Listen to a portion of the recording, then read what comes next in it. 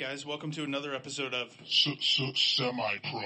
I'm Coach Casey with my co-host, Damo. Damo, what's going on? Not a whole lot, man. What's happening?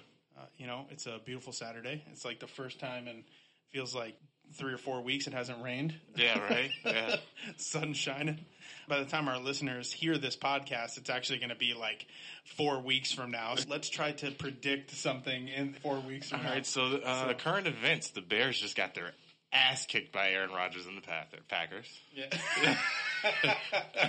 So Rodgers we're going just threw for 300, man. So we're going with no matter how good the Chicago Bears are and how bad the Packers are, Aaron Rodgers is just going to win anyway. It's just nature at this point. Yeah. Shane Jones is somewhere smiling in the world. If it's a primetime game, then the Bears are definitely going to blow it because they always do. Yeah, so Damo and I are both huge Chicago Bears fans, and a couple of our friends and friends of the podcast are huge Packers fans, so they'll definitely be giving it to us because I agree with you. Even though I'm a huge Bears homer, they just don't play Aaron Rodgers well. Especially like I said earlier, man. First game of the season, prime time. Thursday night game. It's a given. Let's go back get us. to a year ago when they had the primetime opener against the Packers. The reason why they were running away with that game is because they took Aaron Rodgers out of the game. Yeah.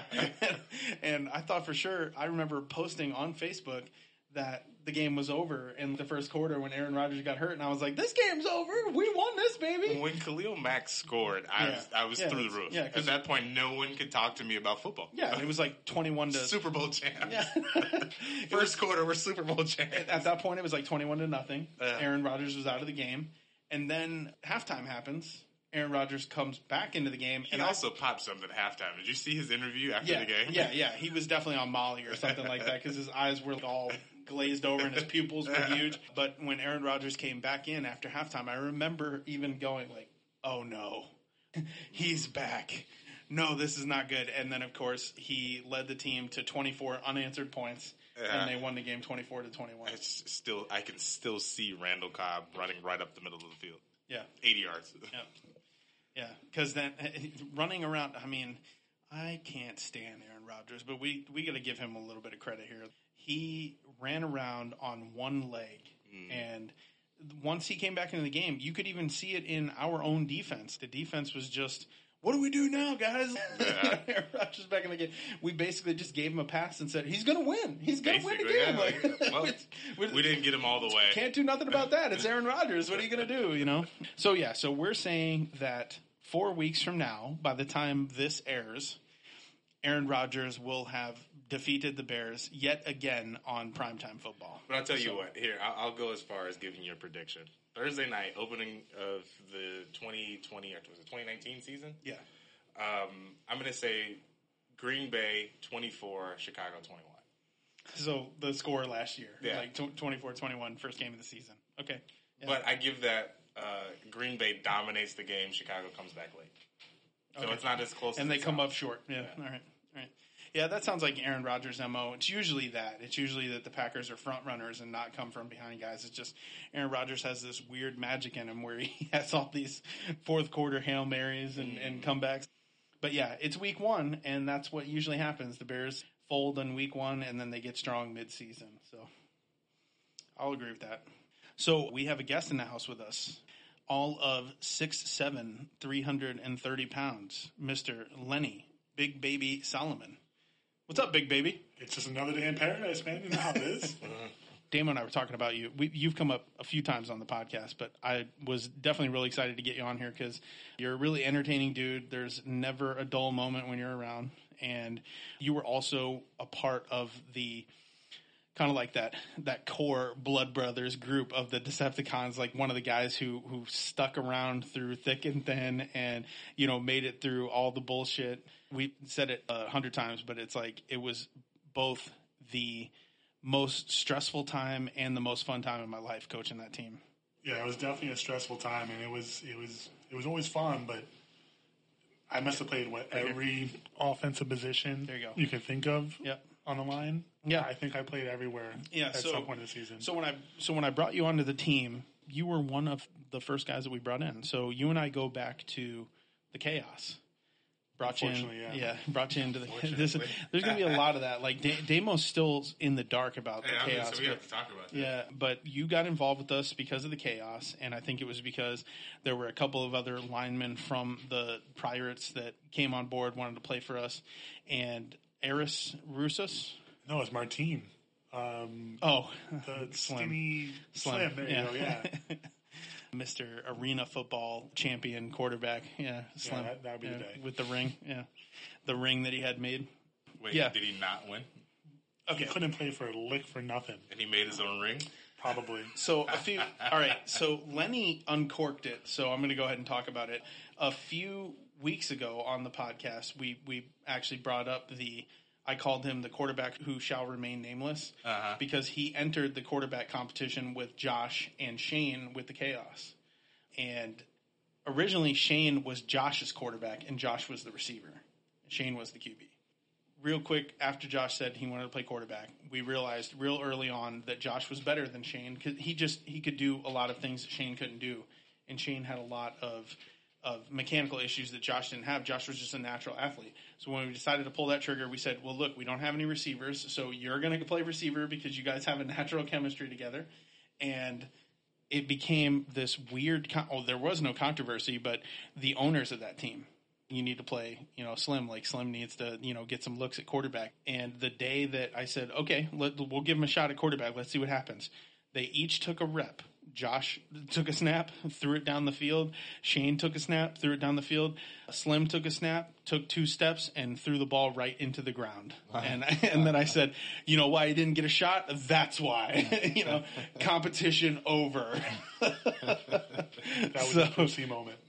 Yes, exactly. Brucey moment there. Yeah. Why don't you let me play quarterback? Oh, you know why, Brucey? Here you go. That's why, because you suck.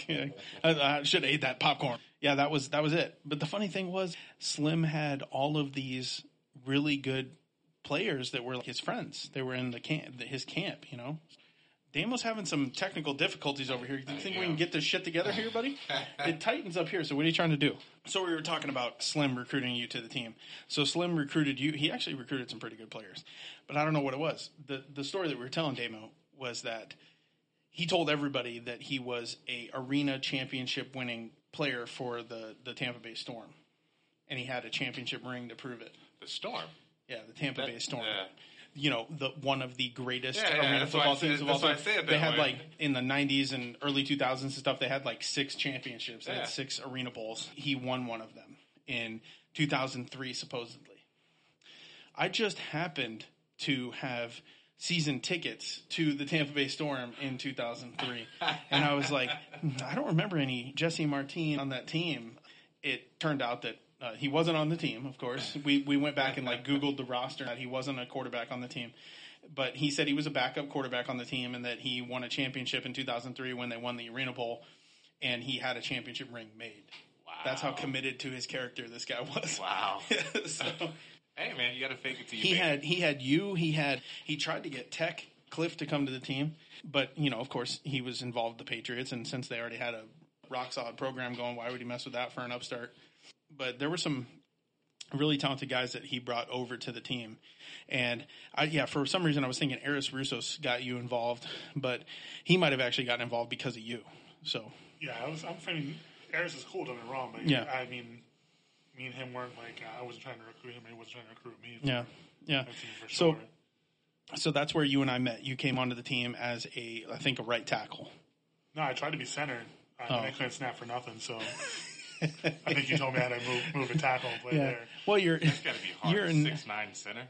Yeah, well, the funny thing is I originally had the idea because of Levi, because Levi was a 6'8" tackle, but he was a much better center than he was a tackle. And the difference between him and a lot of other big guys is even though he was 6'8", he could get really low from the snapping position. So he didn't snap it and stand straight up and get in the view of the quarterback. He could stay in that squatting position and do his thing, and he was a beast, Okay, yeah, so that's more or less my concern. You snap and you stand up. Right, if you got a 6'7", 6'8" center in front of a 6'2" quarterback, then I can't see shit. But yeah, he would stay low, and he was a beast. So my idea was, when I wanted Levi to play guard, I wanted to have this massive offensive line and have my best athletic guys actually in the middle of the line so that they could move around and help with that zone blocking scheme. You are a natural right tackle. And we figured that out over time, basically probably like 2 years, right? Because then you came to the Decepticons. Fast forward 2 years, because it took 2 years from the time that the Chaos thing happened to when the Decepticons started kind of materializing. But you were one of the first 10 guys that came out. I got you real early. You were really dedicated. You came to all those 105-degree practices out there in Holiday Rec Center when you were one of maybe 2 linemen. And you guys were like always trying to get work against each other while we were doing like the passing game and all that stuff. The life of a semi-pro lineman. Yeah, man, exactly. It's tough because you don't really fill out your line until a week before the season starts. And Lenny was with us for almost that entire, we've talked about it before, but it basically took 18 months from the time that Josh and some of the originals started practicing with me with the Decepticons to when we had that first preseason game against the Soldiers. So it was a long time coming. And I think when you came out, I wanted you either at left tackle or center again, something like that. We ended up settling in at right tackle as the season progressed with the Decepticons, and you had a great kick step as a right tackle. But you were a natural running, like what they would call a mauler of an offensive lineman. Like you were a great run blocker as a lineman. You mauled everybody that got in your path. I mean, that's offensive line though in general. Yeah. Right? I mean, we all hate, especially any offensive lineman, they're going to tell you the same thing, that they hate pass blocking. Blocking. We'd rather just go there and punch someone in the mouth. Yeah. Playing football. Yeah, I know. And when you have let's talk about what we could have had at offensive line for a second, because you were probably the first offensive lineman we actually had on the team. Then things started falling into place. Remember when we got Dunderdale? Dunderdale brought Jeremy Yankowski to the team. Does he listen to the show? John, yeah. Okay, because he's still the second best lineman I know. I like it. So Dunderdale comes out, and that's when I actually decided I wanted to move you away from right tackle, because Dunderdale was even bigger than you. And I was like, I want him at right tackle. I want you at guard. But you were definitely more natural right tackle. But I was trying to fill out a physically massive line. This is what could have been. We could have had Dunderdale, you, Levi would have been the center, Jeremy Yankowski would have been our left guard, and then Steve Hoshak at left tackle. That would have been an absolutely not just physically imposing offensive line, but that would have been the best offensive line we could have possibly hoped for. Absolutely. We would have the average height with that would have been 6'5", because the shortest guy on the line would have been Yankowski, and he was 6'4", and the rest of you guys were 6'6", 6'7", and 6'8". so that's your captains going out for the coin toss. Just 6'9" across the board. And if that had happened, if I had that line, because I did right up until the first game try to talk Levi out of retirement to come and play center for us, if that would have happened, we would have just Alabama'd everybody. I would have just run the ball 90 fucking times. If that's what it took to win a game, we would have just run straight downhill on everybody and just let the average size of 6'5", 320 pounds just destroy everybody and kind of just bulldoze their way down the field, Even when I showed up, man, I was maybe half a year into it. Yeah. You had Lenny, Steve, Dunderdale. Yeah. We didn't have Levi, because I don't think I actually met. By that time, Murtada had kind of settled in at center, yeah. We had Murtada and Nick Morris. I don't know his last name, but Nick. Yeah. Another big guy. Big Nick, yeah. When I showed up, the line was big as hell. I think it was the biggest line I had even been around.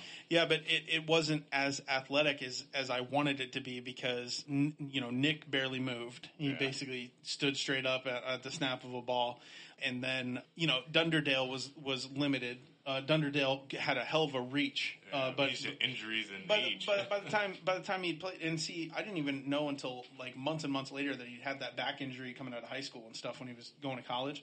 Yeah. So he was basically already shot at that point, and he was just trying to do us a solid, and try to play. But if that had worked out and Yankowski hadn't left, because Jeremy basically got a job out of state and left real early on.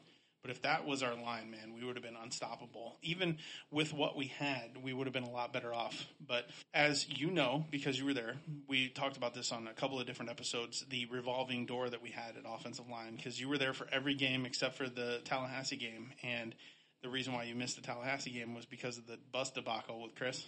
I think so, yeah. That was you guys were all supposed to catch a van, and 12 guys didn't make it to the game because they were supposed to be on that van with Chris. Yeah, I went to the playoff game that we had. But you missed the Tallahassee game. Yeah. We never had the same 5 linemen in any 2 games all season. I 100% agree. We literally had. I think I played right tackle one game. Yeah. I played left tackle one other. Yeah. A couple times you had to play center. Yeah, a couple times you ended up having to play center, which, like as you said, you're not the best snapper in the world. It was not an ideal situation for us. But we went from week 1, we had you at guard. We had Dunderdale at right tackle. We had Neal at guard. We had Kent at center and Steve Hoshak at left tackle.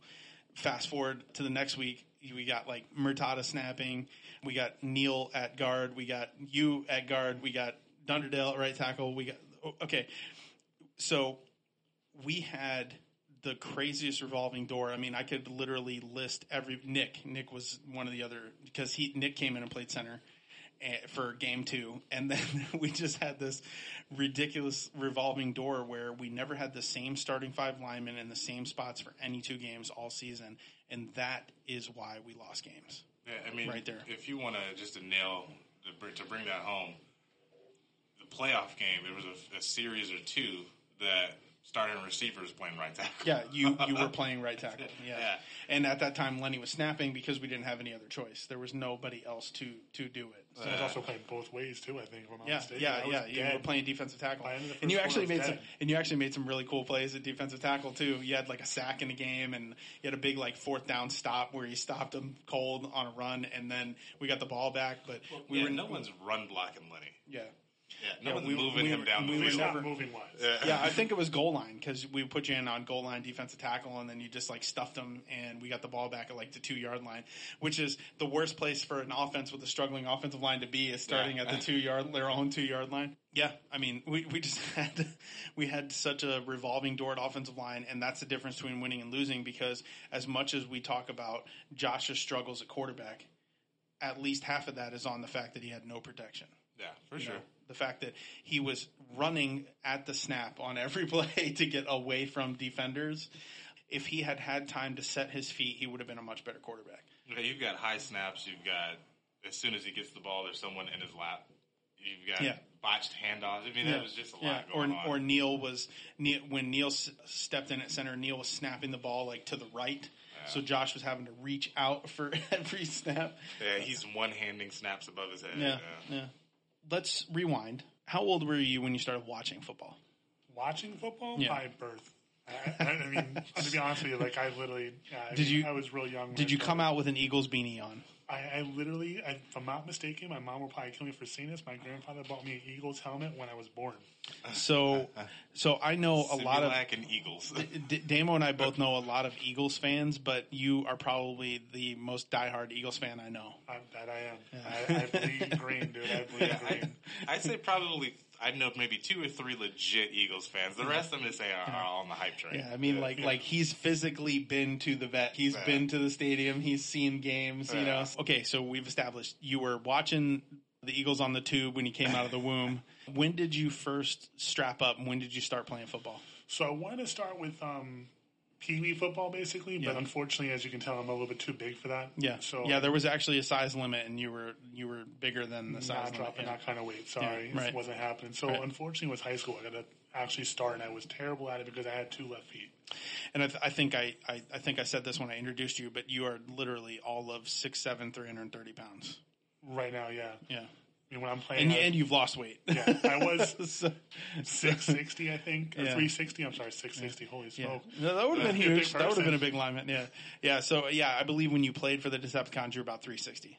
Yeah. So when you got into high school, what did you start off at the line? Oh, absolutely. I mean, he's. They're not going to be like, "Hey, wide receiver." I said we could have been like a D tackle or something. I literally told my coach, "He's like, what do you want to play?" I'm like, "Defensive line." He's like, "Yeah, I was going to tell you to play that anyway, so just strap up and get out there, you know." Yeah.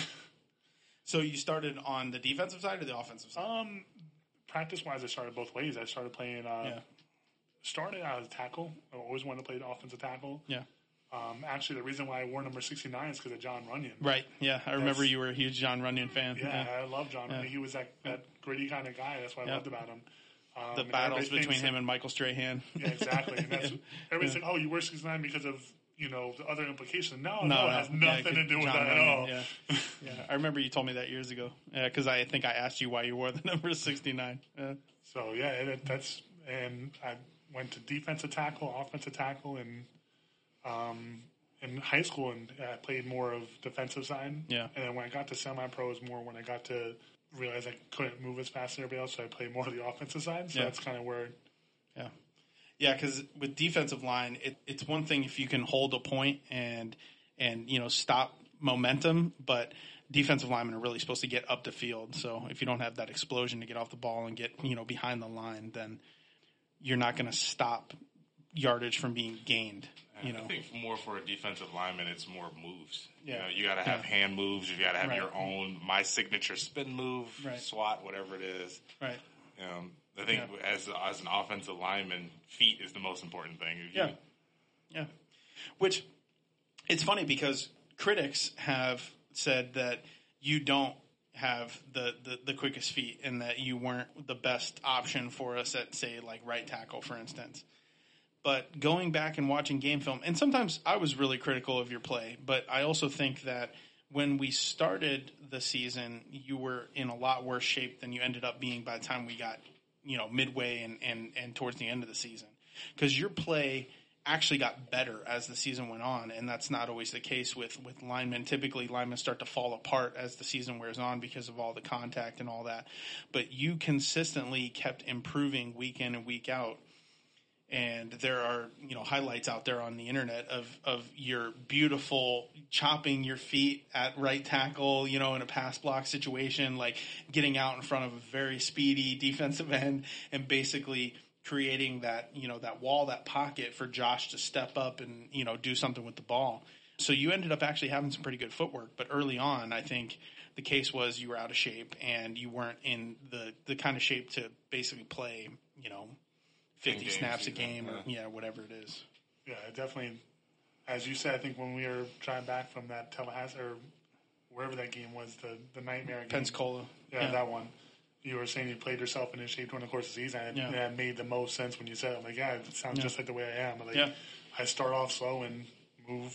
Yeah, because you did. You got quicker and quicker as the season wore on, and I do remember in that Nightmare playoff game, we keep saying Nightmare just so everybody knows we were actually playing the Nightmare. Like, that was the name of the team. But it was also a nightmare scenario, because we had 21 guys, I think, against their 53-man squad. All of those dudes look like, for the listeners, think a football roster on one sideline and a basketball roster on the other sideline. Yeah, it reminded me of the Necessary Roughness. Remember that movie? When the first game of the season, when they're standing there in their own home tunnel, like waiting to burst out, and that team, it was like the Bobcats or something, comes running out onto the field, and you hear like Rob Snyder in the booth going like, "It looks like the Bobcats dressed all 87 of their players today," and like they all come running out, and the guys on the Texas State Armadillos, they got 17 dudes just standing there. They were all pumped up until they saw the size of that squad, and then you could see all the wind come out of their sails, and they're just standing there going, okay, this isn't going to go so well for us today. And that's exactly what it was, man. We looked across from the field. The Nightmare were, I would say, overrated, and I think you can agree with that, because once we stepped onto the field with them, we saw, we can definitely hang with them. We can definitely be in this game with these guys. But just like I've said before, it's a war of attrition. And when you've got, 19 guys rotating in at every position against a 50-man roster where they can throw in a fresh body and their third stringer is just as good as their first stringer, it's going to catch up to you, Eventually, yeah, absolutely. So where did you play your high school ball? Dixie Hollins High School. Dixie Hollins. Classic. Yeah, fun times. Nothing but big linemen, just like myself, the whole time. That's the only thing I think we had in that school was big country linemen. Yeah, and you said you basically played mostly defense in high school? Pretty much, yeah. Yeah. Defensive tackle majority of the time. Yeah. Were you like a starter? Did you come out of the game a lot? I wasn't a starter. Like I said, my wrestling was more my passion in high school. Yeah, so I want to talk about that with you because wrestling came out of you a lot in practice and sometimes in the games. And you could actually see some of the, in blocking situations and stuff, how some of your wrestling technique would actually come out of you, especially if a defensive lineman went low on you. You usually just, fell over on them and then rolled them over and held them down and grabbed a bunch of grass between your fingers to hold them down. So wrestling, I know you wrestled in high school, but let's talk about that. So obviously you were a heavyweight. Yeah, absolutely. How far back did you go with wrestling? Did you wrestle before high school? No, I only wrestled in high school. It was more of a thing for, to feel close to my family up north, kind of basically is why I got into it. Yeah. And more that one-on-one. Wrestling's a big thing up north. Well, my uncle was a really good wrestler back up north. Okay. So that's kind of why I did that. But more the one-on-one, like I'm better than you. Yeah. That's kind of that mentality. I kind of like that, where football was more, to me, at least in high school-wise, I can be better than you, but we're still going to get our ass kicked. Yeah, I wrestled in high school too, and I loved it. And I actually wrestled a class above my weight because I was in the 189 weight class. But the guy who wrestled in my place, he was a year older than me, and I learned most of my wrestling skill from him because he taught me how to wrestle. And I went to a lot of the clinics that he went to and stuff. He was kind of like my idol, if you want to say that, but we were friends, but I learned how to wrestle from him. He was basically a D1, wrestler being touted by a lot of like D1 schools. There was no beating him for the 189 spot. Yeah. So I wrestled up to 215 and I usually showed up to a match at 195. The only thing that I did like about that was I never had to cut weight. But then I was wrestling guys who were, all of, 211, 210, 215. And that's where you start getting into most of those guys are going to be pretty out of shape and chubby. And I loved wrestling the bigger guys because they were so much slower than me and I could work all of my moves on them. My whole move set was open to me. Heavyweight. And I don't know, the one thing I noticed when we started talking about wrestling and I would see you kind of wrestling with the guys and stuff, like you actually had some skill and you knew bulldogs, like, I would see you bust out actual wrestling moves on guys in practice. When I think of heavyweights, I think of like head slapping and wrist control and just like the heavyweights are always trying to maintain position, but they're never really, working a move set or anything like that. So when you wrestled, how was it for you? Did you encounter that? Like, what kind of wrestling style did you use? Our coach really put more towards the lower weight classes. So even though I was a heavyweight, we worked on pummeling into a bear hug and stuff like that usually, or we call it a cow catcher, which is the head and the underarm. Right. But we almost, as a heavier weight classes, almost learned to wrestle more like the lower weight classes due to the fact that he spent so much energy putting into those lower weight classes. So you were actually shooting doubles and stuff? Absolutely. Really? Outside double, yeah. That's like unheard of from a heavyweight. Heavyweights do not shoot doubles. And that's why it's usually effective because they never see it coming. Yeah, that's true. Yeah, I used to have to wrestle in practice. They made me wrestle the heavyweight guy. His name was Mark Duncan. We just called him Dunk. He was a good, almost 100 pounds heavier than me because he was like, what's the limit, 265? 275. Right, and he was all of 275. He was also our starting left tackle in football. And Coach used to always go, all right, Dunk needs a partner who's gonna wrestle with them, and no one would ever volunteer.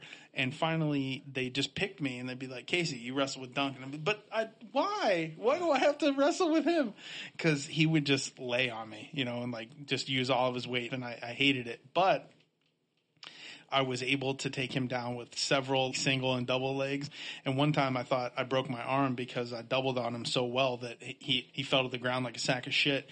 And when I doubled him, all of his weight fell on my arm.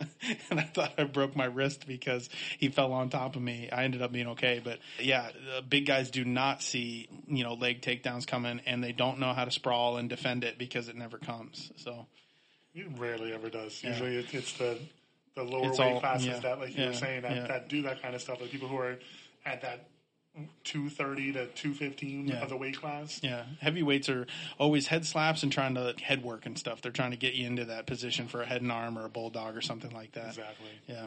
So you threw some double legs on guys. Absolutely. Yeah. It was probably got sprawling a couple times too, all that weight dropped on the back of my head too. But Yep. Do you remember roughly like how many matches you won? My freshman year, I didn't win a match at all. I was in JV. My sophomore year, I went to the regional tournament and brought the guy who won 6th in state to his absolute limit. Like, he literally busted his ass to try and work, try and beat me. So he did beat me, don't get me wrong. You remember what school that was? Tarpon. Okay, yeah, Tarpon had a good wrestling program, yeah. And they had a great heavyweight back in 02. Yeah.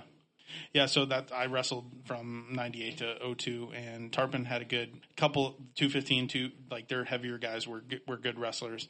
Countryside obviously always had, the best wrestling program. Brandon, yeah. Our wrestling program at Palm Harbor was actually based on the Countryside wrestling program because June came from Countryside.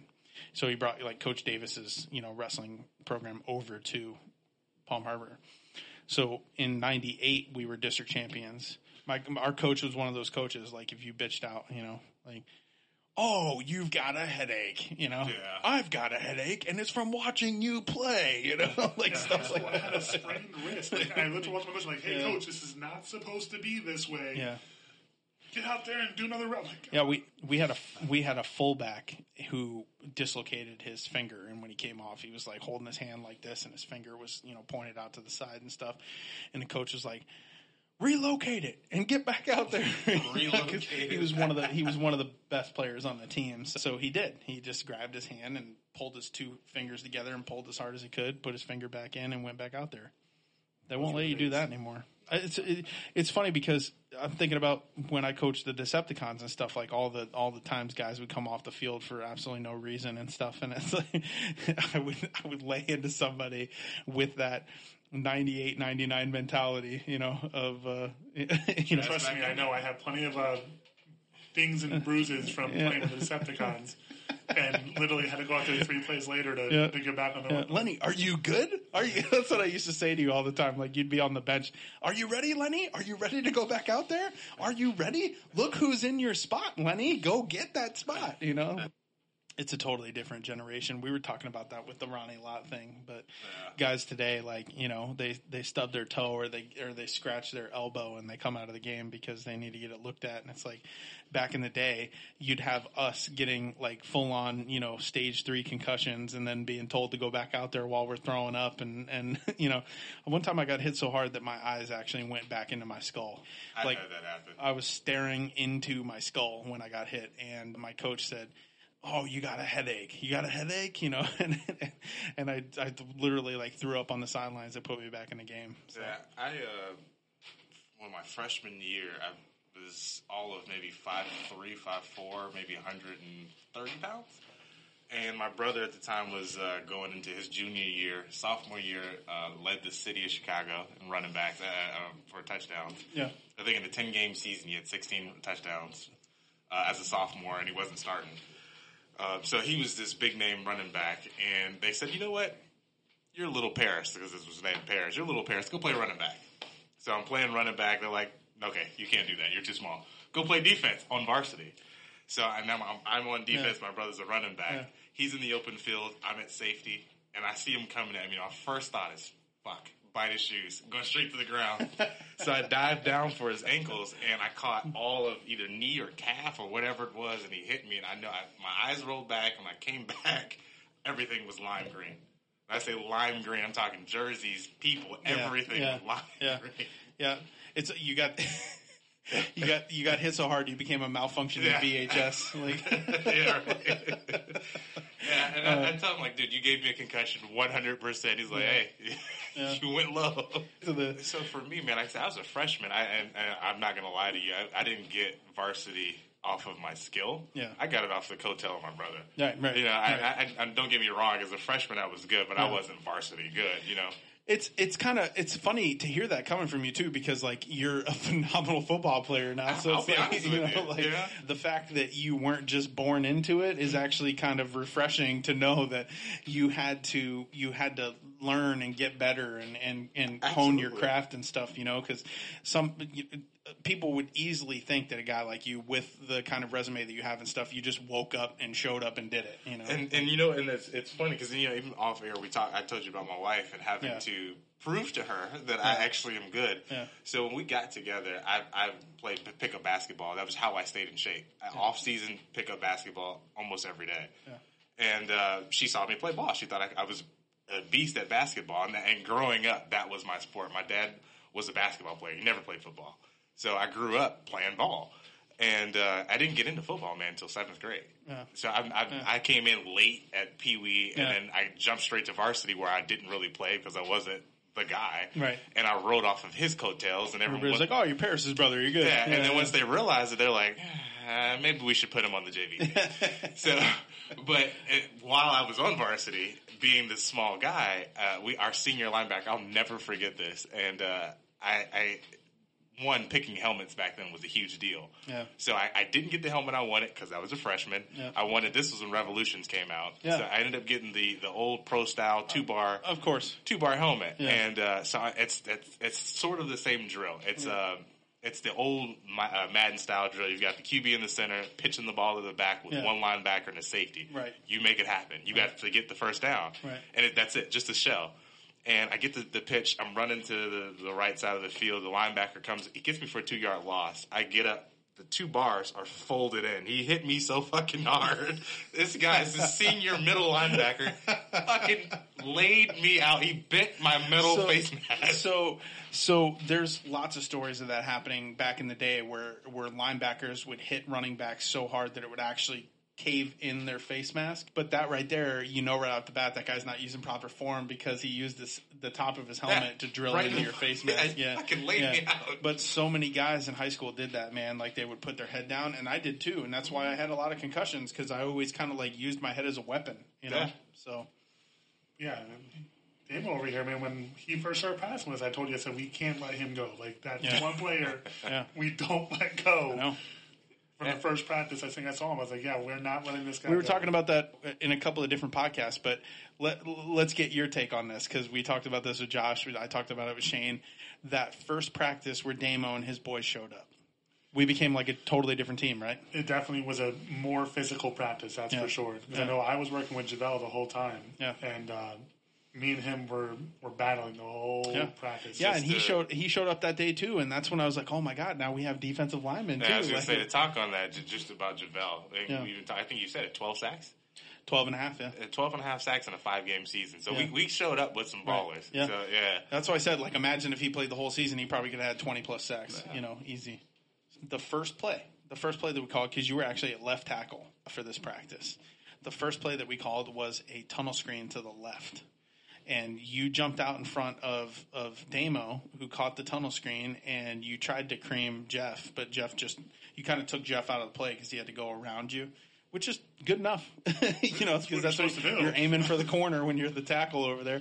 You took him out of the play, but Damo went 60 yards with that first tunnel screen, and that was the first play of practice. And that's when I was like, all right, like, we're going to win the championship now, So you're saying there's a chance. Yeah, because we just looked like a totally different team from the week before when we had, what we had. But I've said it many times, like, we had talent, but nothing like when he showed up, Yeah, you guys had a guy that I kept hearing about. He actually never played that season. Brendan. Something like that. Oh, yeah, Smiley. Okay, yeah, Smiley. Yeah, because Smiley had the game-winning touchdown against the Ballers in the preseason, and it was a beautiful arcing, kind of like just bomb of a pass by Josh, and he went up in coverage and caught it and brought it down. And he was the funniest guy because he did not look like a strong football player at all, but he was great. He was a really great receiver. I ended up moving. Yeah, I know. That was a 0-0. Show. No, it was a shit show for just the refs and the field we were playing on. There was no lines, no anything. Yeah, and I think we couldn't use our end zone on our side because it was full of fire ants or something like that. So they cordoned it off, and we basically, almost like what happened this weekend with the 80-yard field, the Packers and the Raiders. We basically played on a 90-yard field. Well, we were only going one direction, I think, too. Yeah, we turned and went one direction. I think for that game, I think we were all just going to south to north or whatever direction it was. There was no going in the direction. Which is funny because when Jeff iced that game with the pick six at the end, Where do you go? he ran. He just ran until there was nowhere else to run. Like because there was no end zone even like marked for that. But they did have like end line cones, so he basically just ran to the end line cone and stuck the ball over the cone and scored. Turn around like, do I give this to someone? Exactly, yeah. But that was we had scored a touchdown with like 10 seconds left, and they got the ball back to start their drive. And he got a pick six on the first play and just ran it all the way to the other side of the field. And that was when we all made history on the internet because Darius Smalls. Yeah, with your mouth dropped completely. Yeah, and he creamed that Darius guy. crushed that guy. Yeah, when Jeff was running that interception back. That's one of the things that brought me on too, because Jeff was telling me about it. He's like, Yeah. we got a receiver that can ball, so it's someone opposite of you, and we got a guy that'll lay someone out. Darius, Look at this clip. Yeah, Darius crushed him, and everybody goes no. And when you look at the picture, because that girl we were talking about, the photographer, she took the perfect photo of our sideline, and you see everyone on the sideline is going like. There's a picture like with you in the back, and I'm doing this. I think you and Rock had the best facial expression. Yeah, of what everybody happened. makes fun of my face because it was as if I went like this. Like you could hear my lips like pull apart and my mouth was just wide open. I was like, "Oh my god!" But Eric's in the background, Braithwaite, he's in the background going like this, Everybody had the funniest look on their face, but that was not a good game, not a good look at all. But then we scored 2 touchdowns in the final 10 seconds of the game to finally put it away. But, A win's a win. Yeah, I know, but they were not in our league, man. We should have crushed them. Yeah, we definitely should have. It was terrible field conditions. You want to talk about bad field conditions because we were talking about Soldier Field and like the bad grass and the bad field. And half of it was just that nobody could get any traction on that field. I would be honest with you, that's Florida. Yeah. Coming from up north, Yeah. I don't know if you've played in any of the fields up north, but Casey, I know you have. Yeah. For me in Chicago, it was primarily Most of them turf. are artificial. Yeah. Turf. Down here, it's just completely the War Eagle, the Decepticon field. Great facility, but the field, it's just junk. divots. Just you got sand. I think that's what popped my knee. Yeah, fall on the sand ditch. Yeah, Shane and I were talking about that in his episode because Shane does that. He catches that 30-yard post where if he hadn't stepped in that sand trap, he would have run right into the end zone. But he catches the pass, steps in the trap, and just falls face first 3 feet away from the end zone. I don't blame him. It claims ankles. It was right where the kicker would stand to kick the extra point on a PAT. Yeah, so, and I don't know why it always happened to be there, but they just wore a hole there every year, And that was one of the better fields, man. That was the thing. That was actually a great facility. The best possible situation we could have been in because then when we would play a couple of games at Canal Park in Oldsmar, that field was trash, man. Yeah. The Scorpions. I don't know if you played them when they played for when I was with the Pirates. Yeah. They literally had nails and needles and all sorts of stuff throughout the ground. Look at the Pirates field because they play on that Dunedin field. It's not even Dunedin High School. It's like the Dunedin Youth Field. Oh, yeah. But half the year, that field will go untouched by maintenance, and the grass will end up being like 6 feet tall by the time they cut it and stuff. That was part of my issue when I went to one of their practices, man. The field was touching, the grass is touching my knee, and I can't cut, I can't run. Right. It throws me off. Yeah. Let's talk about all of the special times that Lenny Big Baby Solomon hit the turf. So if there was ever a need for an oxygen tank on the sideline, it would have been for the Decepticons. Yeah. We needed to get this guy some air. You spent more time on your back. On my belly, not my back. Hang on. We have physical proof. I can pull up the game film right now of you laying on the sidelines on your back with like a knee in the air, and you just are kind of like, I can still see it. And that's where you became famous for you assholes better not cut me. Because you'd be laying on the ground just catching air, and we'd all be talking shit about you. And I'm a lineman, so I wasn't cut anyway. But yeah, I mean, there was no cutting you. Like, I just had to deal with the fact that you needed several minutes to get up off the ground. But yeah, let's talk about some of those in-game moments where you hit the turf, because it got to the point where all of us on the sidelines, anytime Lenny went down, first of all, I would just be like, Lenny's down again, guys. Lenny's down again. But we would kind of have like little sideline bets going on how long it was going to take you to get up. Because you were famous for what we call the redwood timber, where when you would get hit from whichever angle was enough to take you down, it was a slow timber, and you would slowly fall to the earth. And once you hit the ground, we were like, God, it's going to take 6 or 7 people to get him up off the ground. I got bad knees, man. That's really what it came down to. I got hit, and my knee would buckle, and all of a sudden I couldn't feel anything, man. I just had to wait to... It's funny that you were so good at wrestling because you had the worst balance in the history of linemen, I think. I don't know. You got knocked down so many times. And it wasn't even your personal one-on-one battles that I'm talking about here, because most of the time, if we were running the ball, you would fucking maul whoever was standing across from you. It was whatever else came your way. Like if somebody blindsided you and hit you from the side, or if you got run over from behind, it was going to be a 10-minute delay of the game to get you off the turf. I had to catch my breath.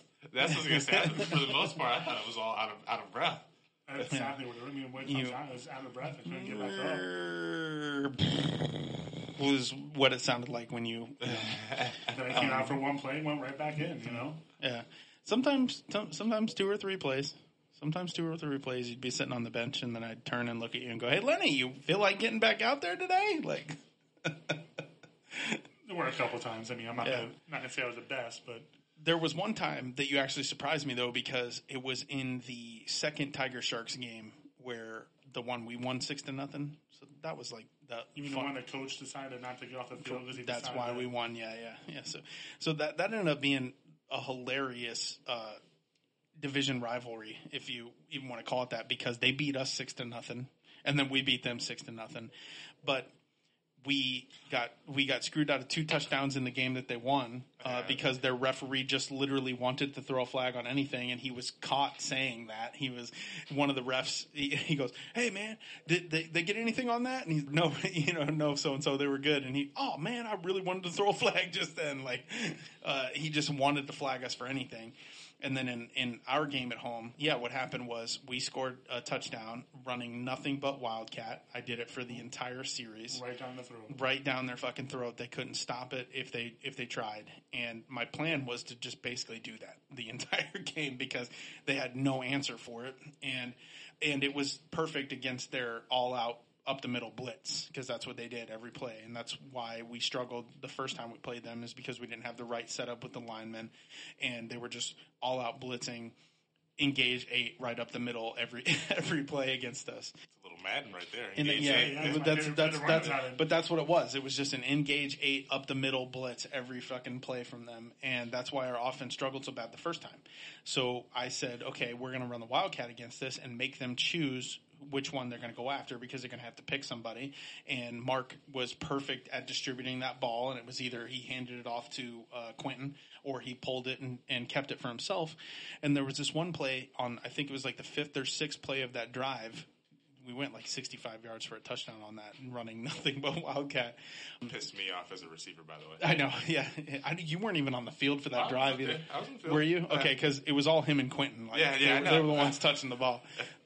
Because especially with it being a one-drive game. I'm sorry, Damo. I was more interested. Can we do one pass here? I'm sorry that I was more interested in winning than getting you the football. There was this play, 5 or 6 plays in, where Mark kept the ball. It was funny because it was a bad play. The snap hit him in the hands, and when he went to, I think he wanted to hand it to Quentin, and Quentin ran into the ball, so the ball hit the ground. Mark picked it up on a bounce and took off up the right tackle, and you were completely engaged on this guy. And Mark went right up your ass, couldn't go around me. No. Right in the back. No. And you drove the guy like 6 or 7 yards off the ball. So by the time Mark made contact with your back, it was about 7 to 8 yards down the field, and he was running full speed, and he just put his shoulder into your spine and ran directly through you. Like, you hit the ground, Mark went over you, and Mark ended up, like, diving over you for an extra couple yards or whatever. But I remember when that happened, it was by far the nastiest hit I'd seen you take all season. And knowing what our track record was of you going down and then spending 5 to 10 minutes letting the referees find somebody to pick you up, I thought you were out for the game. Right then, I literally said to myself, like, shit, I think Lenny's legitimately hurt because Mark crushed you in the spine and then ran over you and kept going. And you popped right back up. Like, it was the one and only time you hit the ground all season where you popped right back up because we were running a hurry-up offense.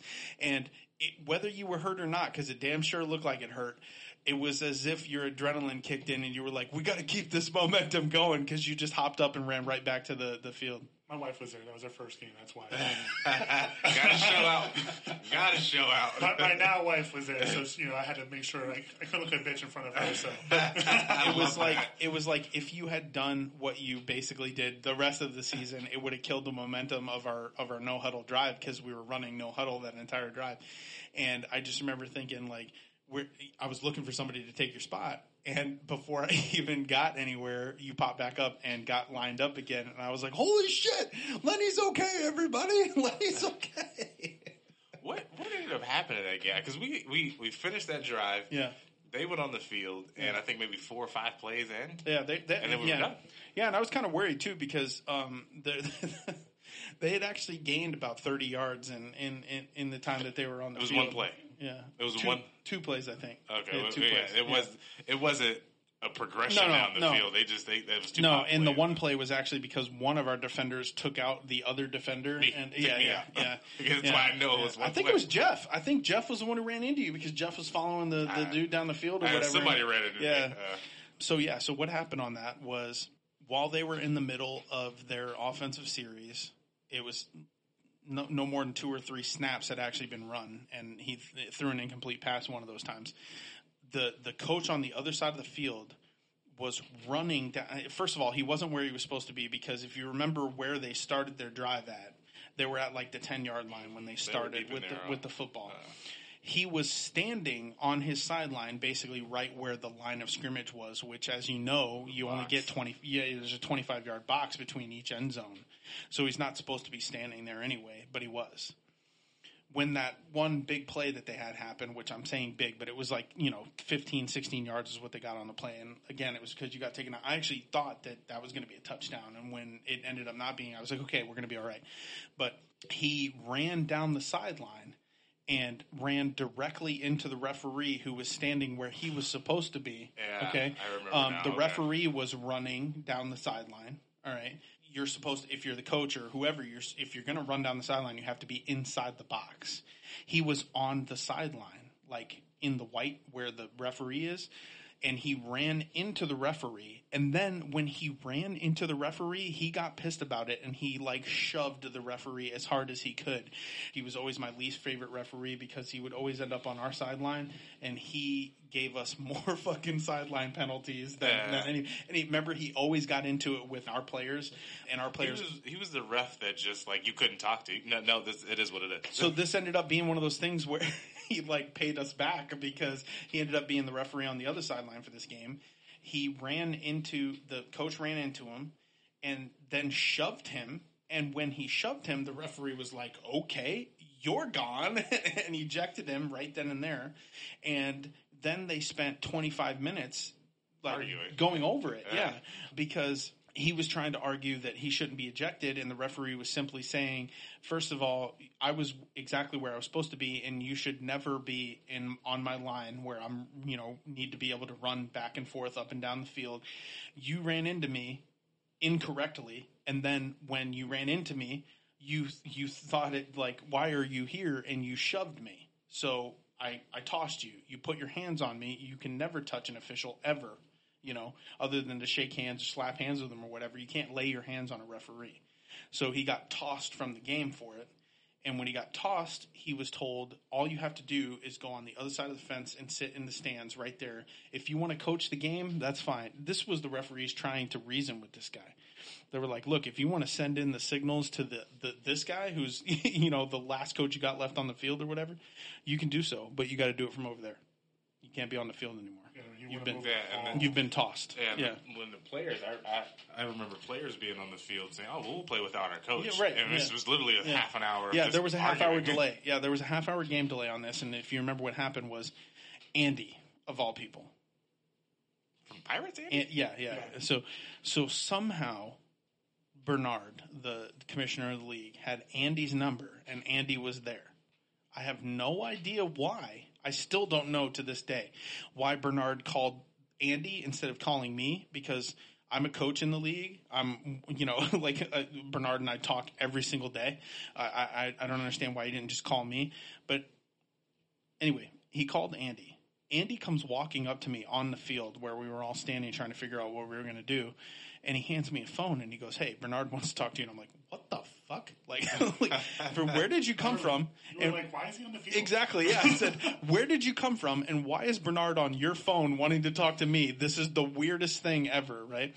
So I get on the phone with Bernard, the commissioner of the league, and he wants to know what the hell happened. He's like, "Hey, what's going on down there?" And I said, "We're winning, and this guy's not happy about it, so he wants to bounce." And he says, "Tell me what happened." And I said, "Well, I wasn't there, but I can tell you what the referee said." And then I just literally handed the phone to Jamie, the white hat, the referee for the other crew, and he started telling him what happened. Hey, he ran into my ref doing his job, and then he shoved the ref, so the ref tossed him, and he's not getting back into the game because once you've been thrown out, you can't be let back in. And he refuses to walk around to the other side of the fence and just sit in the stands or whatever. And he's like, at this point, I don't even care if he sits there, but he can't be on this side of the field. He's got to be on that side of the fence. And Bernard's like, what a shit show. And this was after everything had already happened with them and us, because by then we'd had our brawl with the Sharks, and then the Tiger Sharks had pulled all the bullshit they pulled, where they'd forfeited multiple games because of stuff just like that. That guy, Antonio was his name, was just crazy. He basically pulled his team, and his team did say that they would just finish the game. But because several players had come with him or something like that, he had to take them in a van, and then, the team was like, okay, well, I guess this isn't going to happen. No, they went to scrimmage us then. I know, yeah. They went to call us on scrimmage, and no. Yeah, and then they said, oh, well, we can just reschedule this game. And it's like, reschedule? First of all, we're winning. We knew, right. And even though it was just 6-0, we knew exactly, because of what had happened in that first drive, that we were going to run all over them and that they couldn't do anything. And I felt like it was a cop-out because they knew as soon as we got the ball back, we were going to do the same shit and there was nothing they could do to stop it. So it felt like a total bullshit, cop-out. So we won the fucking game. We were going to win the game anyway. It would have been, a 28-0 game if they'd scored a touchdown, whatever. But our offense was going to annihilate them. Nothing pisses me off more as a football player to get on the field, score, do whatever, to warm up, but then think about. I know, but then think, and our players are pissed. But let's put ourselves in their shoes for a minute. Like the players on that team, those guys drove 2 hours to forfeit a game. For your coach too. That's what I'm saying. It wasn't even them. It wasn't their decision. They drove 2 hours to play in a game that they then lost, and when they had a shot to continue playing and decide the fate of the game, their coach said, "No, I'm a bitch, and we're out of here." That's basically exactly what happened. But that 30-minute delay was ridiculous. Yeah, it was, like you said, a shit show. Andy walked up to me with the phone, and I was just like, "This is literally some shit out of the Twilight Zone. Why the fuck are you on my field, and why do you have the commissioner of my league on your phone?" He wasn't even in the APFL. No, he wasn't. That's why he was trying to find a new team. He was trying to build a new team. That's why I still have no explanation as to what the hell that was all about. But anyway, Bernard got on the phone with me, wanted my side of the story, and I was like, "Look, I honestly don't even know what the hell happened. All I can tell you is that we're killing these guys right now, and I'm not going to let them reschedule this, right?" And he said, "No, they're going to take a forfeit. If he's leaving, they're taking a forfeit." And that was like their fourth forfeit of the season. And if you remember, they had actually beaten the enforcers and fair and square, and then the decision was reversed because of his bullshit. So he pulled several moves that cost them. best defensive lineman probably I played against that season. I shut him down. That guy was a beast, man. I know, but he was a beast. Mm-hmm. Didn't he? I think they fudged it a little bit, but he led the league in when he even played us that first game. He was. I'm sorry, I didn't mean to push the table. I heard it in the thing. Yeah, so no, you're fine. He was leading the league in sacks, and I know I for certain I shut him down completely. I don't think he got anything against me. Yeah. And then when I pancaked him twice and let him know about it because he said you're still sorry, so I pinged him again. He's like, I'm going inside now. Yeah. He went inside and started wrecking havoc in the game on the inside. Yeah, he did. And if you remember in the second game against them, Murtada tapped out. Murtada was like, you got to get somebody else in here because I can't stop this dude. Hey, man, I respect that, though. he was literally like, hey, this guy's killing me. You got to get somebody else in here to take my spot because I'm getting killed. And for a while, I actually swapped you guys. I put him at tackle and I put you at guard. So, but he was getting killed by him. And it was a thing of that guy's 6'6" and he's got huge reach and he's really strong. And, Murtada's 6 foot and short arms and stuff. So he couldn't even get his hands on him. And that's what the line's all about, man. It don't matter how strong you are. It's about who gets their hands on who first, Exactly. So the one time you got your ass up off the ground as quickly as possible, the game was over in 5 minutes. They realized it was a real game that time. They actually decided to get up real quick, so they decided to quit on us. They're like, oh, God, he got up, guys. Let's go. Let's get on the bus and go home. That was a bullshit, man. Like, that pissed me off because all of you guys were really upset. And I was, too, because I was looking forward to the ass whooping we were about to uncork on them. Like, after we scored that first touchdown, and it wasn't a 2-play thing. It wasn't like a huge play or anything like that. It was that we methodically took the life out of them. That's when I was like, oh, my God, we are going to destroy these guys, and we're going to love every minute of doing it because they fucked us over that first game with those referees that were clearly paid off to. Yeah. We played the Pirates. We played the Hitmen in the playoffs before we went to play Brown County. Yeah. The announcer we had from there literally was running off NBA Jam quotes the whole time. Boom, shakalaka. Exactly, the whole time. It was like, he must have said, is it the shoes? If you listen to the video, I'm sure you can find on YouTube. Is it the shoes? He says, is it the shoes about at least 7 times. That's hilarious. I wish we had that kind of announcer, man. No, we had Jason. Yeah, I was going to say, we had Jason. He's bucking the status quo for 6 points here. Man, that comment really crossed the plains of time right there. That's what that did. It's got bars. I'm pretty sure we just used them all up. Yeah, right. So, Lenny, before we close it up here, you got any good stories or comments or anything like that about your playing time? I honestly would say that when I played for you, I knew it was my last ride, and it definitely was the best time I think I had playing football, and definitely kind of had that fire join back in me. So I do definitely thank you for bring me along that journey for the Decepticon, especially it was a year and a half of practices. But you were definitely one of my favorite players, even though you spent a shit ton of time on your back on the ground. you always gave it all you had. And like the most impressive thing that, that I can say about you is that massive improvement that you made as that season wore on. Like I said, when you started off not too great. And you looked like you said you were, which was, I don't think I got anything left. I think I'm done, and stuff. But then as the season wore on, you got in better and better shape as you got more snaps under you. And then you finished the season playing both ways, man. Yeah, never gonna do that again. Yeah. I'm happily retired now. So before I got another year left in you. You got one more.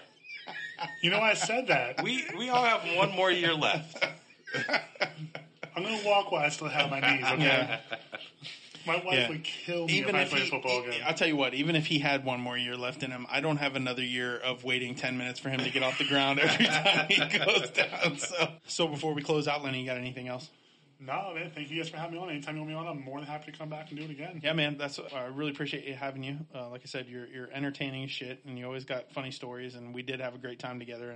And again, if I were going to start a team tomorrow and you weren't retired for life, because I also agree that you're retired for life. If those circumstances were not the case, you would be, without a doubt, one of my top 5 guys. You would be a top 5 pick for sure. Thank you so much.